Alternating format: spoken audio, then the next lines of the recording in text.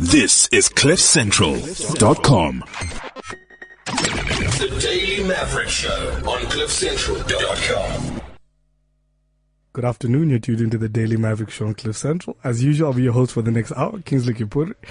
I'm joined in studio by a giggling Ranjani Munusamy. Ranjani, thank you for coming to join us. Hello, King. I'm just so happy to be here with you. I mean, it's been a while. It's been a while. And of course, Greg Nicholson. Yes, Tom. Great to be here, Kingsley. And Kingsley was just boasting about how good he is with his sound deck. It's crazy how good I am. Like, it's just picture like black coffee at Coachella. And it's really impressive. That's pretty much me right now. And Fatima, who's usually behind the scenes on social media, is with us on the mic today.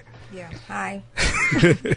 So I wanted to make a composure aka joke, but I've got nothing. So I think we'll just get right into it. Well, you could say something like, how much composure does he have right now, considering everything that's going on? No? All right. Okay. Okay. Ranjani, I think the big question, at least for me, is, are my hopes of having Thuli Madonsela as the next president? Is there any merit there? Is it possible? No. Unfortunately not, Kingsley. It's a complete pipe dream. No. She is a member of the ANC, That's and something. it's likely that the ANC will get to determine who the next president is. Yep. But she's not in the leadership of the ANC, and she's currently not in the running or being backed by any of the factions of the ANC. So if you know anything about how the ANC operates and how it chooses its leaders, it's normally the person at the people at the top of the food chain in the ANC. And, I think it's still 2 years and 3 months before the ANC does choose its next president. And, but for now, there's two contenders, but that can change dramatically over the next 2 years. But I think that the prospect of a woman president is a real factor now and is going to determine a lot of how the debate unfolds. I mean, that's interesting because the Women's League has in the past come under a lot of flack for not really doing anything and saying South Africa's not ready for a female president and so on and so on. So it's nice to know that that's a real, legitimate possibility now. It may be nice to know, but I don't think they're doing it because a woman president will define the gender debate in the country or on the principle. I think it's very much determined by the factional divisions in the ANC. The general camp warfare. It's about maintaining the power networks that exist in the ANC, and I think that the people who are now backing this woman president, who looks like, the candidate looks likely to be Nkosazana Dlamini Zuma, are first and foremost not in favor of her, but more opposed to the candidacy of Deputy President Cyril Ramaphosa. And I'm curious, what does Cyril Ramaphosa represent? Why would people be so determined to oppose him?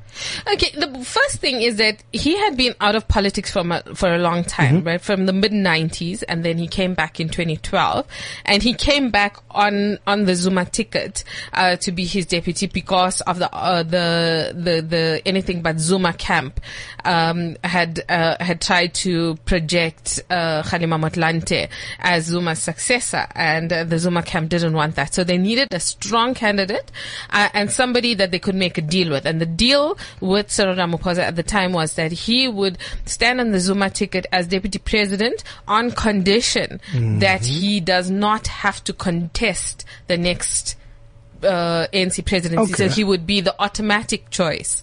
However, sadly for him, it's not working out that way. He's not the automatic choice, and it looks like he's going to have the race of his life with because the dynamics have changed as they inevitably do in the ANC. I find it interesting, Cyril Ramaphosa, when we talk about, it's so rare for us when we talk about his potential rise to the presidency of the ANC in the country.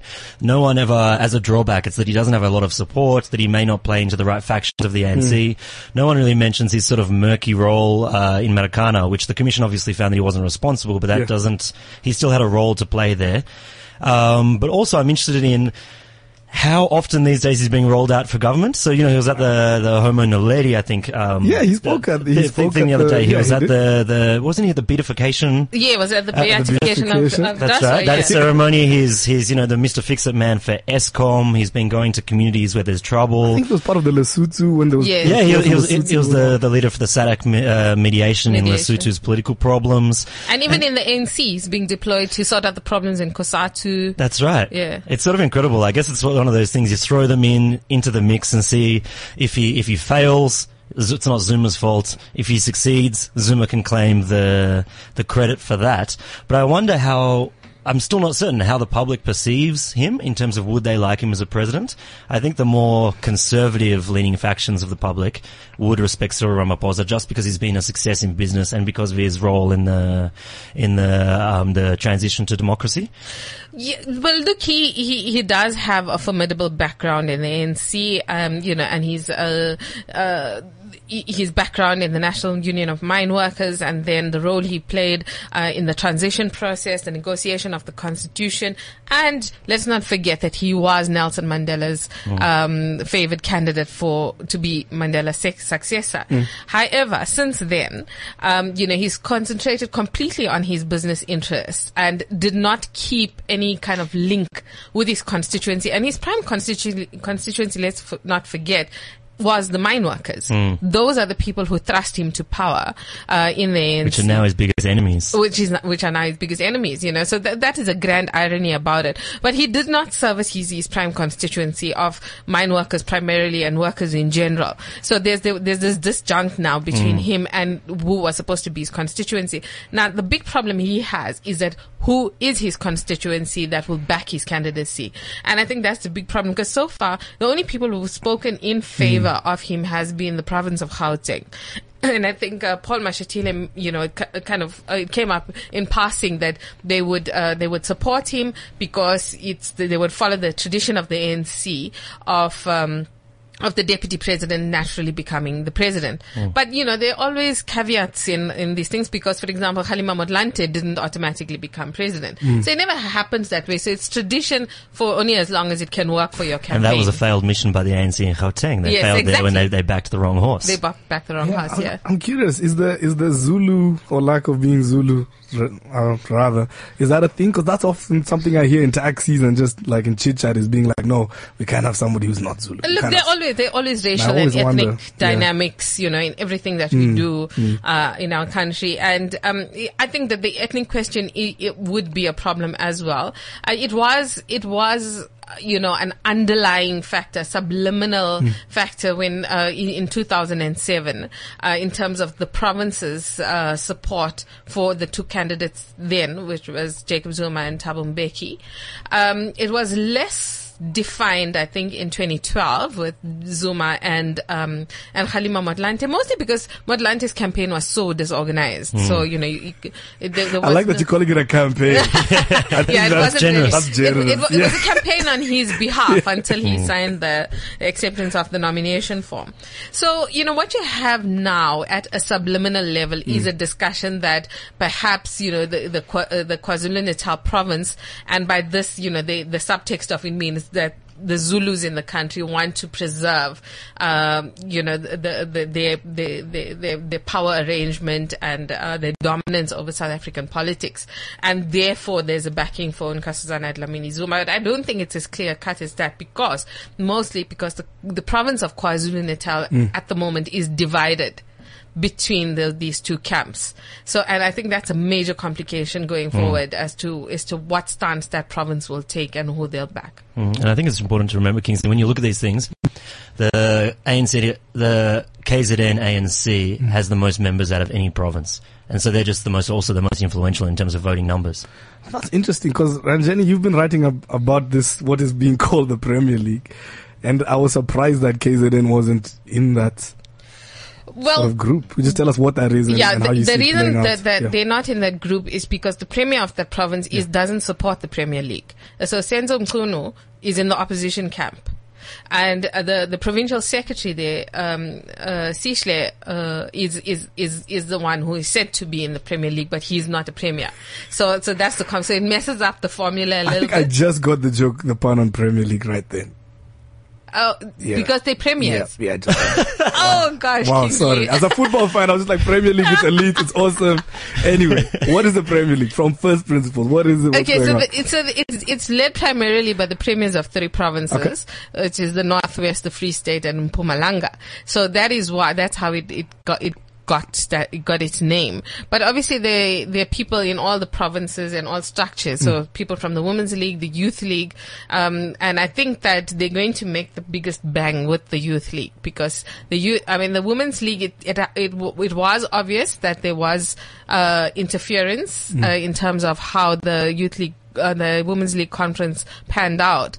But I think it's even more obvious now with the NC Youth League in terms of, firstly, that it was a virtual walkover by them, by Colin Mayone's camp. It was uncontested. Yeah, uncontested. Wow. But secondly, the kind of statements and comments that Colin Mayone has been making since his election.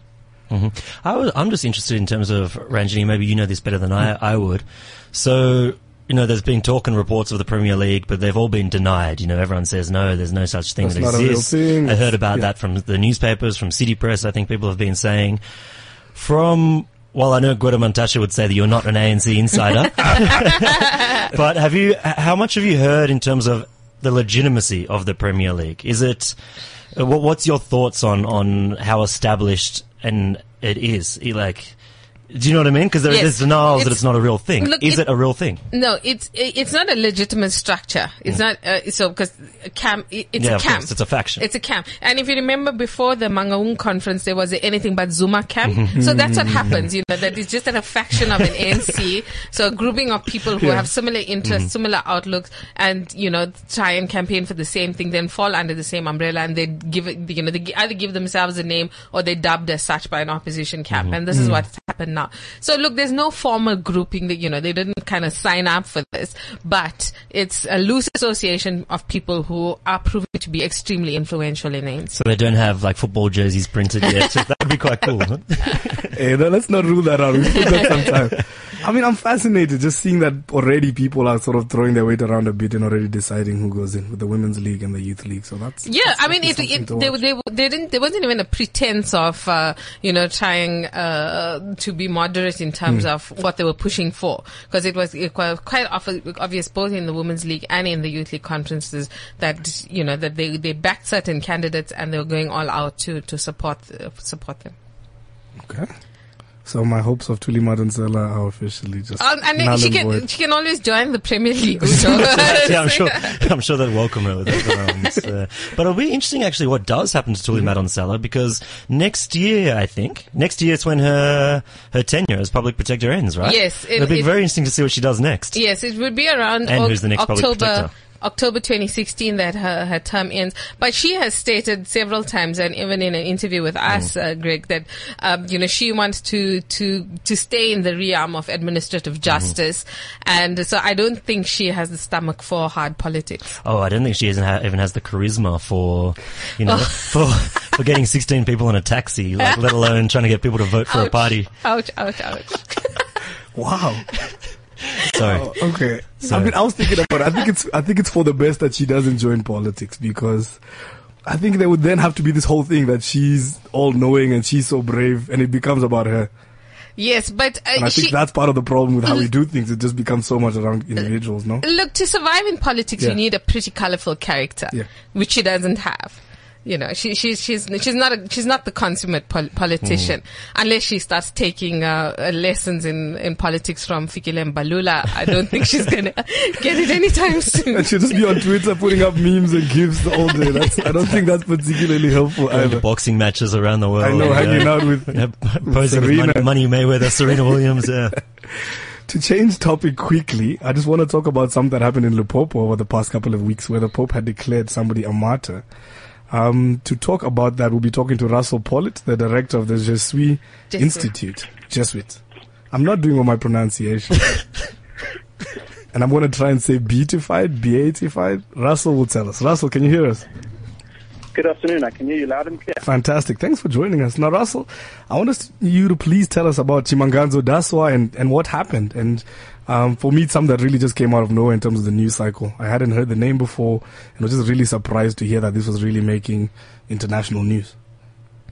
Yeah, Daswa was a guy who lives up in Limpopo. He was from the area, and in 1990 he was killed by a mob in his village, basically because he refused to participate in a witch hunt for someone who they believed had burnt down a number of local houses there was a big thunderstorm and lightning struck, and he tried to explain to them, listen, this is a scientific kind of thing. This is what happened. They said, no, it must be a witch. They wanted everyone in the village to pay 5 rand so they could go and consult a sorcerer in another village. And he refused. He said, because of my Christian faith, I refuse to do this. So he was ambushed, and he was basically beaten to death by the villagers because he said he wouldn't participate.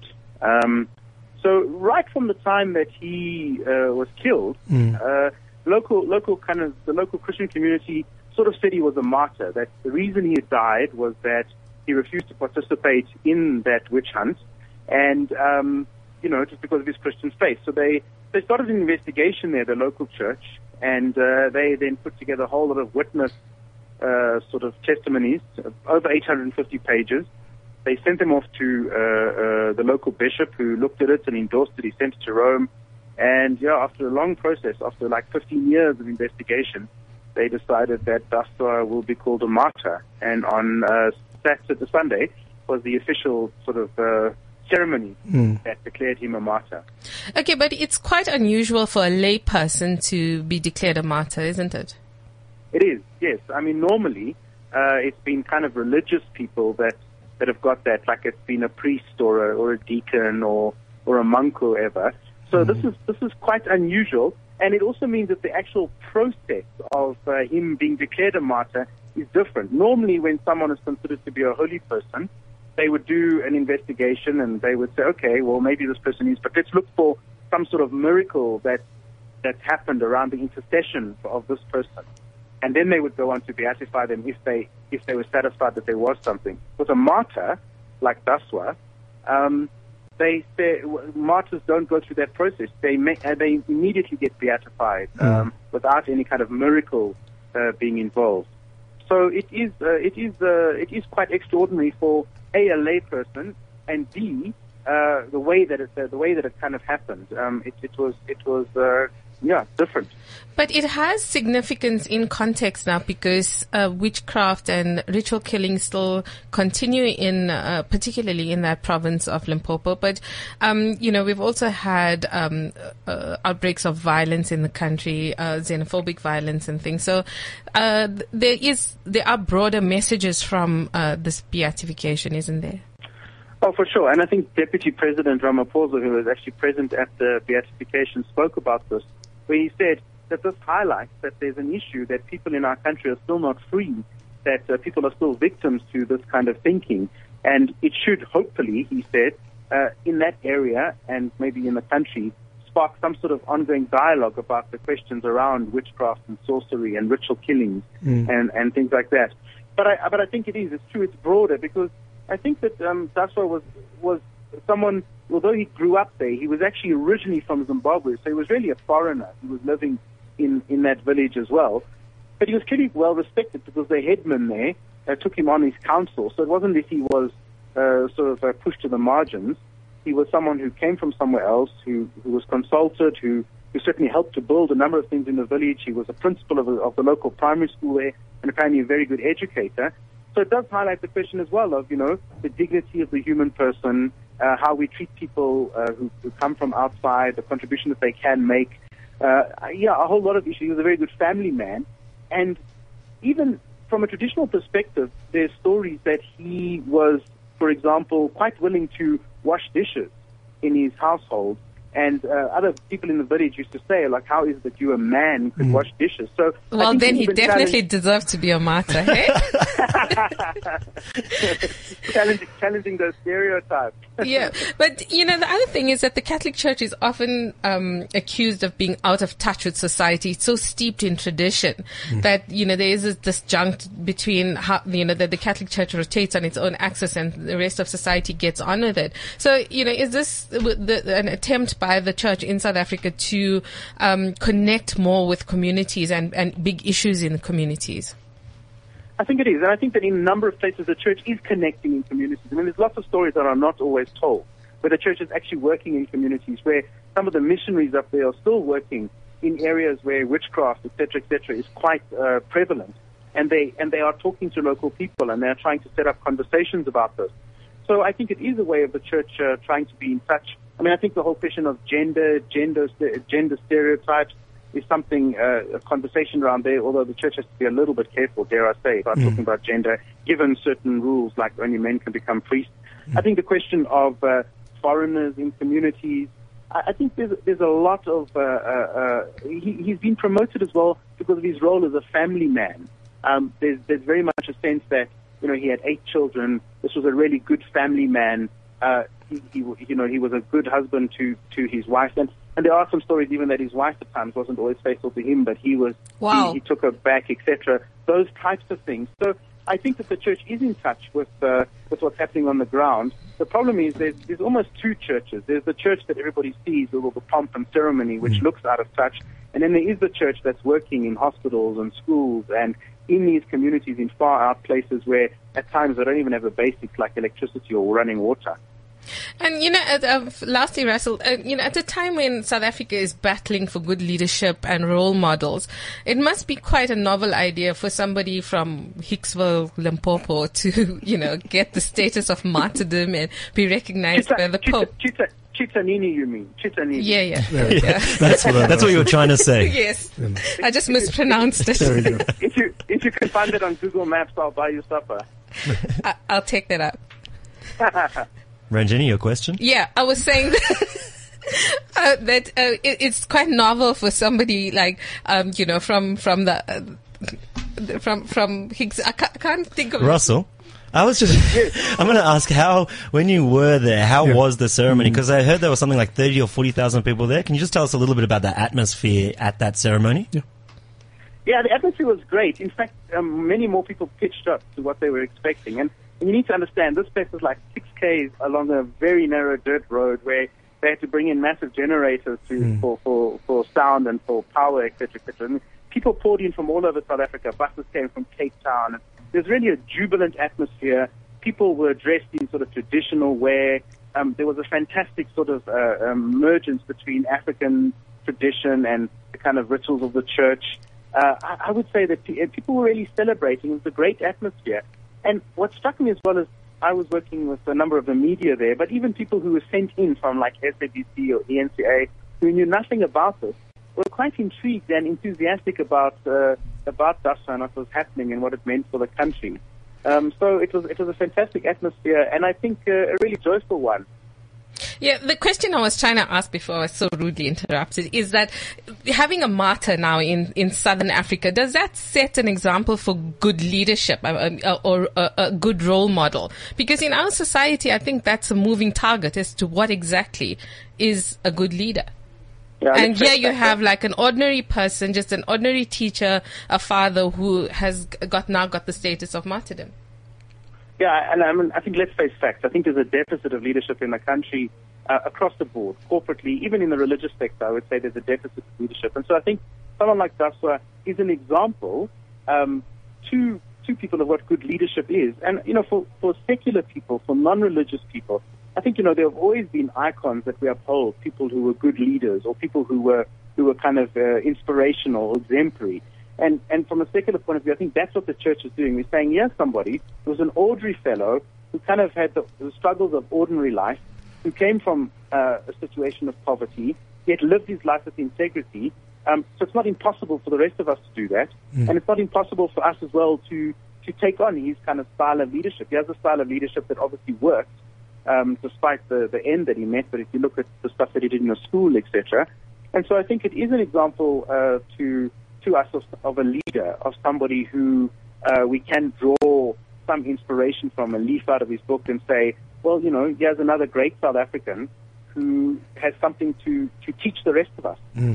Russell, I'm interested in what role Pope Francis plays in all of this, because we've seen that he's been quite a progressive pope, and he's taken quite strong stances on certain issues where even causing division sometimes. And is this another example that sort of fits in with his track record, or was this just going to happen regardless of who was going to be pope? No, I think that he did have something to do in the whole process.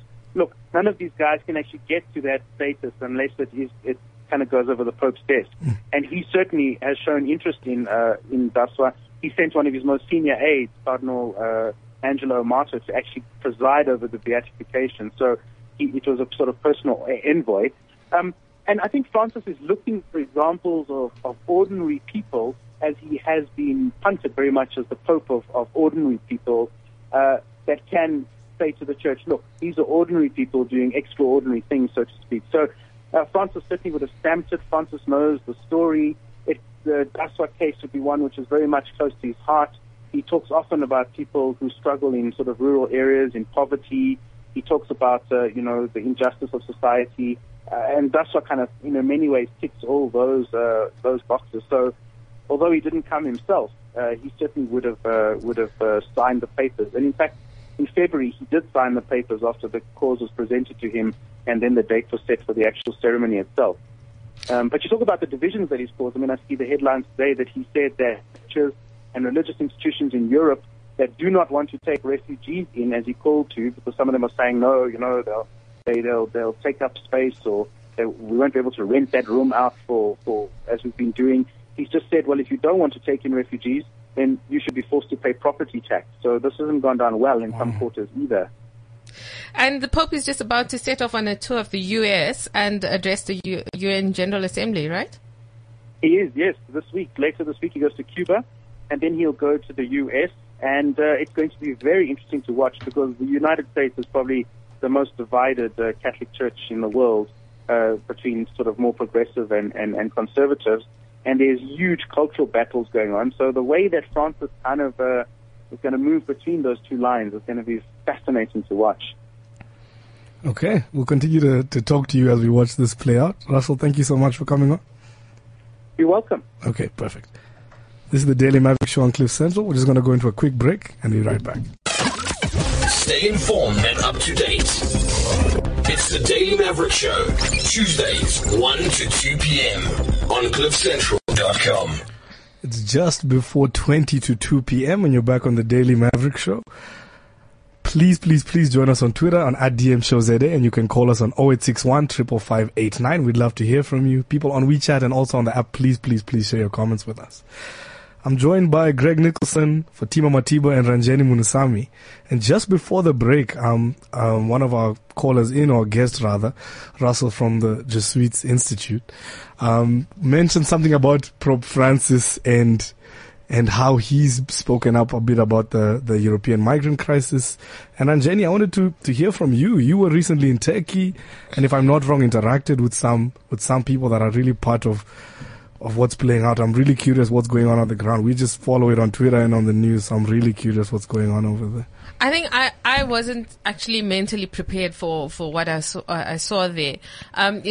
Turkey's location is, and its politics are quite complicated. But what is happening is that it is a prime channel at the moment for refugees from Syria through to Europe, and it's complicated by other factors such as Turkey's war with the Kurds. So you don't actually appreciate how dangerous it is for all those refugees, especially people with children, to cross firstly from Syria into Turkey and then through Turkey, and then make their way across either the Asian Sea or the Mediterranean, or whichever channel they are going into Europe, and then get into some European country, whichever one it is, and then to finally reach their final destination. It is completely and utterly harrowing. It is heartbreaking. I couldn't believe my eyes. I mean, our country has a lot of economic migrants and people who are homeless, people who live on the streets. But to see this en masse, and it's all, like the people I interacted with, the first place I saw them was at a bus station in Izmir, which is a coastal city on the western end of Turkey, and there's all these young, vibrant people sleeping on the streets, and it's only when you speak to them that you realize that it's just it's not people that are just leaving to get jobs. Their individual stories are so heartbreaking. I mean, the one guy I was speaking to is an architect. And he had to leave. He and his brother was a journalist, actually fled from Syria because he says that they're on their way to work, for example, every day they get pulled off at a checkpoint and they either get recruited to fight on the side of ISIL or on the side of the Syrian army. And he says, we're human beings. We do not want to kill anybody. We don't support either side. And one is as bad as the other. We do not want to fight in this war. But, they were also explaining, people I met on the beach, for example, waiting for boats to cross the sea.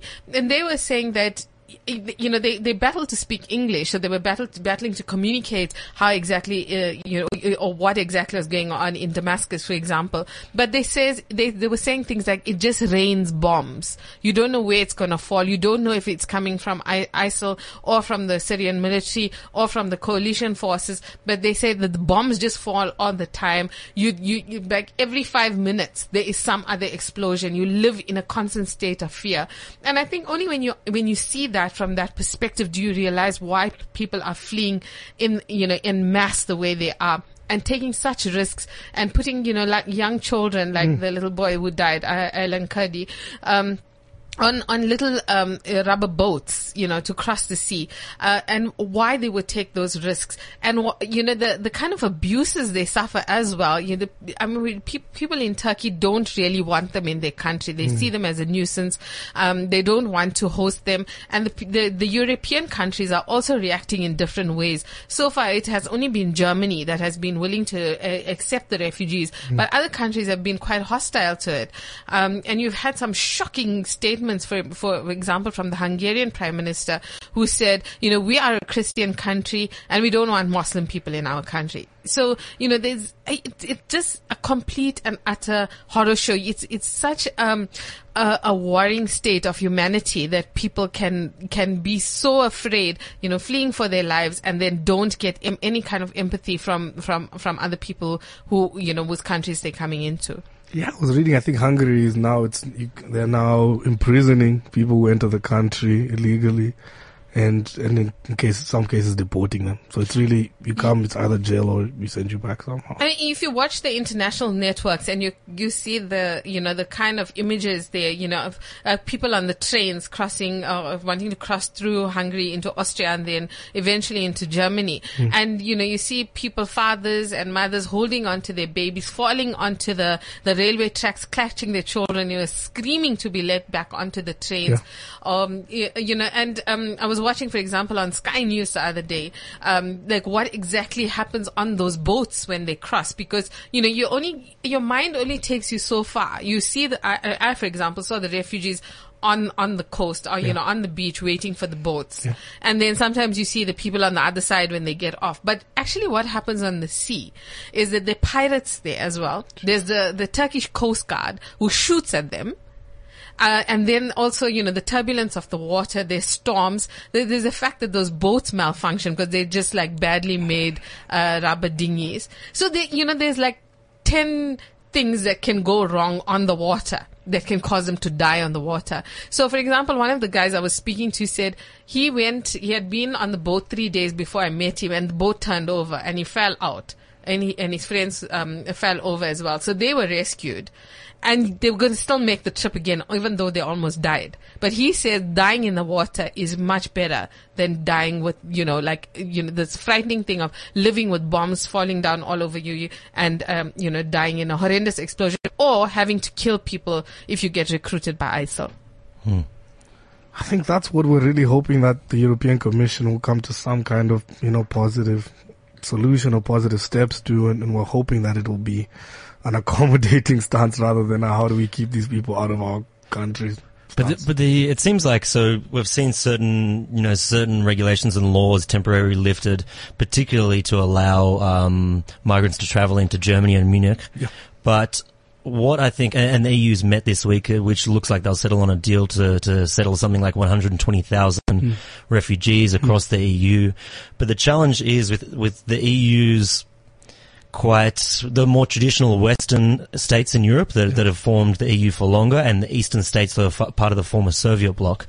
It's really raised issues of cultural and economic and political differences in these different places. And I think even if they manage to settle, let's say 120,000 in this sort of deal across the EU in different areas, I think they're really going to struggle to find a long-term solution that remains that respects humanitarian values.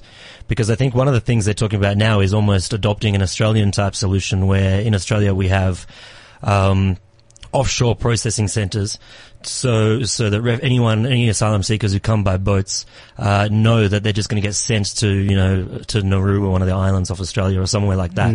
And so there's no point getting in a boat to come to Australia anymore, and that helps Australia try to avoid the issue of boats sinking on the journey, towards Australia, and then sort of also helps the nation wash their hands of the migrants while they lock up these asylum seekers, sometimes for years on end, processing their claims, putting them through horrendous conditions, jail-like conditions. They're really jails.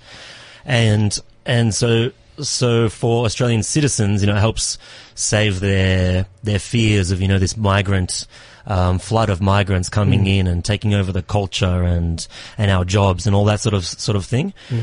And the EU, it seems like they're sort of talking about setting up immigration centres, particularly in African nations, I think sort of northern African nations, where the migrants could go, or sort of have these centres, and you process them there, then they get brought out to their European nations. Yeah. But I don't know if that's a positive long-term solution. I think instead what it's likely to do is just set up these huge sort of refugee type camps in areas, while helping the European nations just avoid what's happened in the recent sort of weeks, where they've had a huge influx of migrants. And I think for migrants in the long term, I think it's going to be a negative situation. I think they're going to be further stuck in the sort of places where they're coming from. Yeah. I think the most worrying thing about this refugee crisis is that the most powerful nations in the world can really only do something, or trying to do something to deal with this influx of people, or mass migration of people. But the global powers can really do nothing to resolve the Syrian conflict.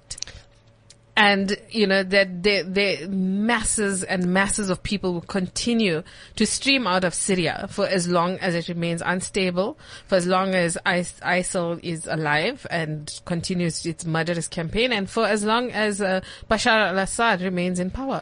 Well, I think it's an interesting point. I think the sort of large, particularly Western nations, have to take more responsibility when dealing with these crisis points. Yeah.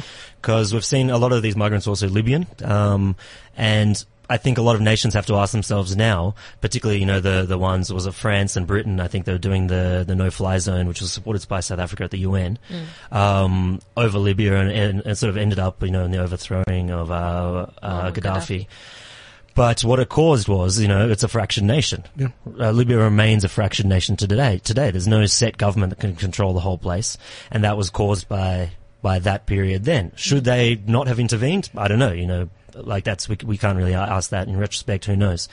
But interestingly, I'm reading just now online is that The Guardian has an exclusive piece saying that the West ignored an alleged Russian offer in 2012 for Russia to mediate to have Syria's Assad step aside and broker a peace deal. And so it seems, if these allegations are true, that some of these Western nations could have used Russia's influence in Syria, because Syria has quite strong ties. So Russia has quite strong ties to the government of Syria, to broker a peace deal. And if they rejected the offer for Russian help to broker a peace deal and have Assad step aside, they could be responsible for thousands and thousands and thousands of deaths and many, many more migrants and refugees. I think I'm definitely with you in that. I don't know if taking the sort of processing center route is the best, and I think there has to be some kind of direct intervention, either politically or physically, with Syria, because that's where it's all coming from.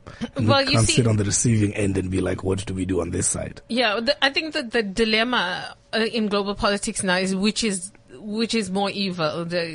Is it ISIL or is it the government of Bashar al-Assad? And, at the moment, the focus of the US and its allies, for example, is to defeat ISIL. But all that does is prop up the government of Bashar al-Assad, and now Russia is lining up behind the Syrian government. So it's a very complicated conflict, and there are no easy answers to it. And it's also interesting because when initially with the Syrian situation, I think there were the commentators in the United States saying this is sort of like a war that we've sort of done well in a way. I think that was at the very, very early stages where wasn't in Afghanistan, wasn't in Iraq, where they had boots on the ground and they were sending in so many troops. I was saying sort of this is a way, to not get too deeply involved, but still but still try and have some sort of influence on the sidelines by perhaps, I think they were supporting the Free Syrian Army for a while. I'm not sure if that's still going on, and I think most people would agree that we don't want, large-scale occupations from Western forces in these nations. But at the same time, with no interventions, we've had Syria just, going on and on and on with major casualties, bringing out this huge migrant crisis.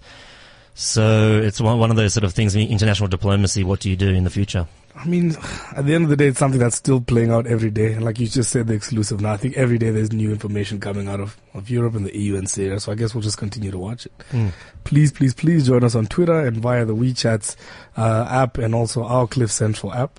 We've got a couple minutes left on the show. Greg, I'm interested in that you mentioned Australia's stance because you guys got a new prime minister yesterday. We did, that's right. That just came out of nowhere. I was just sitting and not really. It just kind of happened. Not quite. Okay. Australia's had, in recent years, I'm not sure quite why, but in recent years, Australia's been turning over prime ministers, like underwear or something. So, yeah, But why 5 in 5 years? That's I'm really worried about the state of your underwear, Greg. We're not really a clean bunch, us Australians. We just go swimming a lot and hope that can help. But yeah, so the Liberal Party voted in Malcolm Turnbull as the new leader and taking over from Tony Abbott, which it's actually been coming for quite a while. I think there was something like 30 opinion polls showing that the public preferred Malcolm Turnbull as the leader as opposed to Tony Abbott of the Liberal Party. And so I guess for our listeners, I'm sure some know about Australian politics, but Tony Abbott is known for, I guess, his quite brash stance on politics, and some people say it's dumbing down politics, which I think it is. He's generally in sort of a campaign mode, sort of fierce, attacking, sort of brash stance, rather with him or not, and sort of playing to the, I don't want to say peanut gallery, but sort of almost a populist, conservative type of. Is it fair to say a Donald Trumpish approach to politics? Not quite that bad. Not that bad. Not quite that bad, but he still does have. He's not afraid of speaking his mind, and he's certainly not a politically correct character. And Malcolm Turnbull has long been a public favourite, but within the Liberal Party, he hasn't sort of had the backers. He's sort of a softer, more of a centrist rather than sort of centre right politician.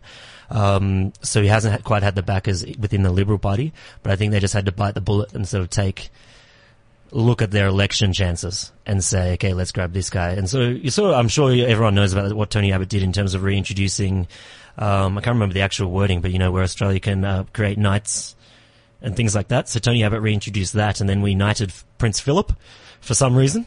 And Australians were outraged over that. It's just it just sounds so random. So Australia decided to knight Prince Philip just for justice. Yeah, so we reintroduced that. That's been gone for a long time. And we have, of course, Australia's still under the British monarchy, but the links aren't so obvious. It would be so difficult for you to decide whether you stay here and you have a chance of being a martyr or go to Australia and have a chance of being knighted. Becoming a knight. It's actually quite interesting because a lot of Australians that I know and some of my friends and things who aren't quite fans of Tony Abbott just sort of said if he continues to stay a leader, they're going to move. They're not going to stay in Australia. Oh, that'd be hilarious. They did not like Australia. Where are they going to go? South Africa. They can just take the properties of all that would everyone, just be brilliant. That's moved to Australians saying I'm moving to South Africa would just be amazing. That's right. Okay, with the last couple of minutes, is Homo Naledi a plot to say that baboons are the ancestors of black people? The team has been researching this one. Can you tell us a little bit about that? So we had Vavi and MP Matole Motshekga saying this is ridiculous. I'm not the descendant of a baboon, and Homo Naledi and this whole science is racist. Fatima, what do you think? So there's an article that I read, and it starts by saying Homo Naledi is a racist ploy. Yeah, using pseudoscience to link Africans to subhuman baboon-like creatures. Yeah, I think that was Matole Motshekga. And? I don't understand. I don't think anybody is saying that black people are descendants of baboons. I think that not what's the happening. scientists have made it quite clear that they're different species anyway from baboons, and these are hominids. So it's clearly the predecessors to human beings, not predecessors to baboons. And, I think that they've got the entire flow chart of human evolution wrong, which is why the arguments don't make sense. But I think that, it's also worrying about I think the state of intellectual debate, of education in our country, where people, just go to, just jump to such a conclusion without actually thinking or trying to find out properly what this actually means and what the scientists have been trying to say, and, for example, I've been watching Zwelinzima Vavi's tweets on Twitter, and it's just like, it's some of the things are so simple to answer if he just did basic research or just picked up the phone and phone debug and said, please explain this to me. Well, I don't even think it takes that. If you just sort of read a simple article, a basic article explaining what it is, I think then you can make that difference and understand a little bit more what it is, rather than, I assume people probably just look at the picture and take it from there. I mean, I think in the last 1 or 2 minutes, and Greg, you and I argued a bit about this the other day, is it possible that because in the past, science has been used for racist justifications? So is it possible? So eugenics and whatnot? Yeah. And justifying that black people are subhuman and lesser and so on. So is it possible that there's some people who are somewhat justified in a mistrust? Even if that mistrust is not based on a clear understanding of what hormonal lady is all about, but just like we've heard these things before and we already just don't trust science because it's political and it's not fact, it's not scientific. Look, there is that argument, and I think that many people use science and use all sorts of other nonsensical premises to be racist and to be prejudiced against certain people and certain race groups. So you can't help that, because that is how our society is wired. And I think that will only change when you have greater representativity of black people across sectors and in the sciences, where I think that and if you have more black people, as archaeologists, as paleontologists, and things like that, then I think there would be so conservative parts of society would be more susceptible to listening to what they have to say. I think there is a natural suspicion where you have a group of all white scientists coming and announcing this, and people don't understand what they're saying, and then they're just naturally suspicious of their agenda. So you definitely do run that risk. Okay. Unfortunately, that's all the time we have. Thank you for tuning into the Daily Maverick Show on Cliff Central. Remember, you can download the podcast. Please share it far and wide. We'll see you next week, as usual, Tuesdays, 1 to 2 p.m. Stay informed and up to date.